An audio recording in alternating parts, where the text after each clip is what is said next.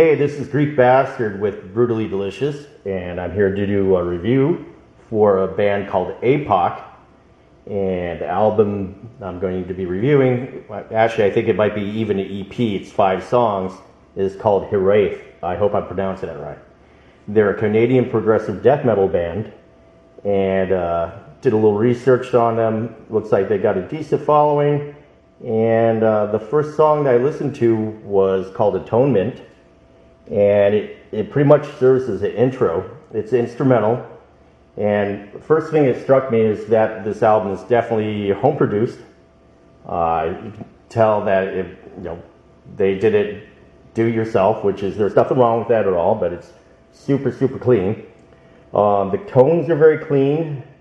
I guess I'll go a little critical at this point. The bass is buried in the mix overall until it's time for the bass to show up. So if there's a bass solo part, of course you'll hear it, but other than that, you never hear the bass at all.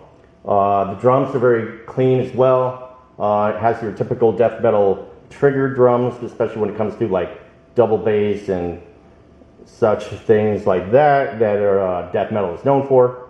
The guitars are really produced well, especially when it comes to like the solo tones. They're crisp. There's some chorus in there. They sound nice and pretty and evil when they have to be evil.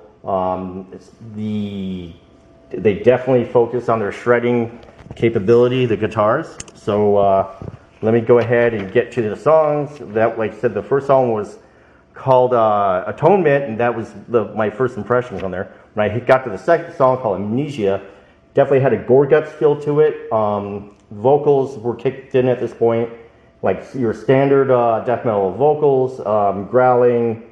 There was some also other vocals that were more higher pitched. It's very atypical death metal vocals. Nothing that's gonna shock you or like, oh, that's so different. Anyways, they're good. They're just what you hear. Again, a lot of shredding you hear. There's a lot of furious riffing going on within the song.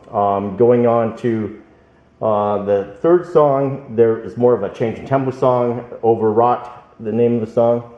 And some of it sounded like some the band Death's material in their twilight of their career. Again, very technical, very well put together. They spent a lot of time on these songs, you can tell. Even my ear spotted some Devin Townsend's progressions in there. My favorite song overall definitely has to be the fourth one. Right out the gate, it reminds me of Meshuggah, especially on the riffing. It has a Meshuggah feel for sure. Again, I like the song a lot. It gets a little cacophonic near the end, and the album ends on the title track called Hiraeth. I want to say I said that right again. This is definitely the most technical of all the songs. There's a crazy bass line just past the midway point that the guitar joins for insanity, and the album kind of finishes out at the end by fading out. But overall, it's a very good EP, album, whatever they're calling it. It's not very long, but it gets to the point real quick. I'm sure, they're just going to get more technical as long as they keep going. And yeah, your average death metal fan that likes a lot of technicality thrown into it will enjoy this very much. Hey, this is Dewey Halpus, host of Peer Pleasure on the Sound Talent Media Podcast Network. Join me each week as I explore another long-form conversation with one of your favorite musicians, actors, comedians, or creatives.